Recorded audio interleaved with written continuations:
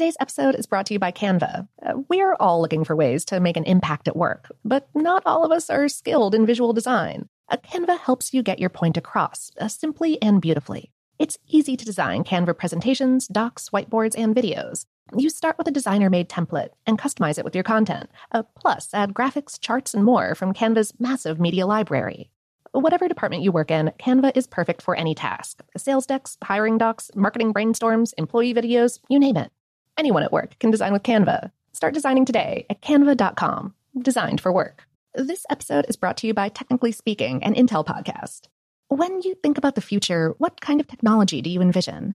Whatever the future holds, artificial intelligence will undoubtedly be at the heart of it all. Join Graham Class as he hosts Season 2 of Technically Speaking, an Intel podcast, and hears from the minds transforming healthcare, retail, entertainment, personal computing, and more with the help of AI. Tune in every other Tuesday and explore the latest technology that's changing our world today and creating a more accessible tomorrow. Listen to Technically Speaking, an Intel podcast on the iHeartRadio app, Apple Podcasts, or wherever you get your podcasts. Okay, picture this. It's Friday afternoon when a thought hits you. I can spend another weekend doing the same old whatever, or I can hop into my all-new Hyundai Santa Fe and hit the road. With available H-Track all-wheel drive and 3-row seating, my whole family can head deep into the wild. Conquer the weekend in the all-new Hyundai Santa Fe. Visit HyundaiUSA.com or call 562-314-4603 for more details. Hyundai, there's joy in every journey. The 2024 presidential campaign features two candidates who are very well known to Americans. And yet, there's complexity at every turn. Criminal trials for one of those candidates. Young voters who are angry. The Campaign Moment podcast from the Washington Post gives you what matters. I'm Aaron Blake, and I'm covering my 10th election cycle. My colleagues and I have insights that you won't find anywhere else. So follow The Campaign Moment right now, wherever you're listening. What's up, this your boy Lil Duval, and check out my podcast, Conversations with Unc, on the Black Effect Podcast Network. Each and every Tuesday, Conversations with Unc podcast feature casuals and in-depth talk about ebbs and flows of life and the pursuit of happiness. Unlike my work on stage, I tap into a more serious and sensitive side to give life advice and simply offer words of encouragement, yet remind folks to never forget to laugh. Every Tuesday, listen to Conversation with Unc, hosted by Lil Duval on the Black Effect Podcast Network, iHeartRadio app, or wherever you get your podcasts. Presented by AT&T. Connecting changes everything. Welcome to Brain Stuff from How Stuff Works. Hey, Brain Stuff, Lauren Vogelbaum here. You know that ravenously hungry feeling you get after going swimming? It feels like you could go to an all-you-can-eat buffet and make them rethink their business strategy. But although a salad or a granola bar, or even a nice smoothie would probably satisfy you, a voice echoing out of the deepest recesses of your brain commands you to feed it something warm. An entire pizza, perhaps, or 2 giant bowls of pho. Extra brisket, please. There could be a lot of reasons why we crave warm foods when we're especially hungry, but one of them probably has to do with the link between smell and taste. We spoke with Dr. Stephen Secker, an associate professor in the University of Alabama Department of Biological Sciences, who studies the physiological design of digestive systems. He said, hot food emanates much more airborne particles than cold foods, and since a large part of our taste sensation also involves smell, hot food would therefore provide positive reinforcement in its selection.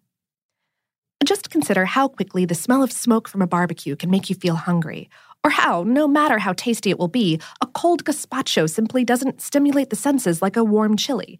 So even though we intellectually know that cold soup is going to be good and fill us up, our olfactory apparatus hasn't yet been appraised of the situation, making it hard to get all the parts of the brain on the same gazpacho bandwagon. But smell may not be the only reason we crave a hot meal more than a cold one, or rather, it may signal a deeper reason. Since heating food unlocks calories and nutrients we wouldn't be able to get eating the food raw, and since our big brains are very calorie-needy, our preference for hot meals might have something to do with our brains steering us towards the most potential calories possible in the moment of hunger. According to Richard Wrangham, a biological anthropologist at Harvard and author of Catching Fire, How Cooking Made Us Human, the important comparison is between foods that are cooked and differ only in temperature. He said, hot food very likely yields more net energy gain than cold food, partly because of changes in digestibility. One example is that starch becomes increasingly refractory after hot bread then cools, which could be one reason why we like hot toast. In the case of lipid-rich foods, the closer a fat is to its melting point when eaten, probably the easier it is digested. However, Secker clarifies that chewing and the digestive process are both pretty good at unlocking nutrients. He said that once you've cooked a hamburger, for example, eating it hot or cold would provide a negligible difference in calories consumed and digestion effort. But there's also the nostalgia factor. Smell is the most nostalgia-triggering sense. Researchers aren't entirely sure why this is, but they think it has to do with the physical way our brains handle information in the parts known as the limbic system. The limbic system includes the amygdala, which helps us process emotions, the hippocampus, which processes and stores memories, and the olfactory bulb, which processes scent input from our nasal cavity. There are direct connections among these three brain bits. Studies have shown that scents create more positive and more emotional senses of nostalgia than other triggers, and scientists think that's because of these close connections among scent, emotion, and memory in our brains. While there might be some selected drive hidden in our behavior to crave cooked food for nutritional gains, our cravings and our susceptibility to a rich scent in the air is very likely driven by a nice memory of the taste and smell of food right off the grill, or the chicken soup that comforted you when you were sick as a child. However, even small changes in temperature can make a big difference in how satisfaction in food is perceived. It's important to remember that the texture of foods, and especially fats like those in cheese and cheese substitutes, changes drastically within a relatively small temperature range. For example, cold pizza, delight or horror. Discuss.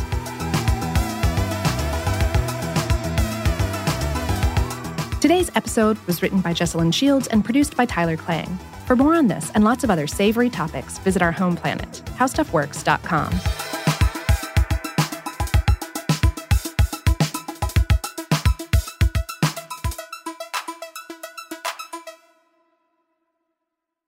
Today's episode is brought to you by Canva. We're all looking for ways to make an impact at work, but not all of us are skilled in visual design. Canva helps you get your point across, simply and beautifully. It's easy to design Canva presentations, docs, whiteboards, and videos. You start with a designer-made template and customize it with your content. Plus, add graphics, charts, and more from Canva's massive media library. Whatever department you work in, Canva is perfect for any task. Sales decks, hiring docs, marketing brainstorms, employee videos, you name it. Anyone at work can design with Canva. Start designing today at canva.com. Designed for work. I'm Katya Adler, host of The Global Story. Over the last 25 years, I've covered conflicts in the Middle East, political and economic crises in Europe, drug cartels in Mexico. Now I'm covering the stories behind the news all over the world in conversation with those who break it. Join me Monday to Friday to find out what's happening, why, and what it all means. Follow The Global Story from the BBC wherever you listen to podcasts.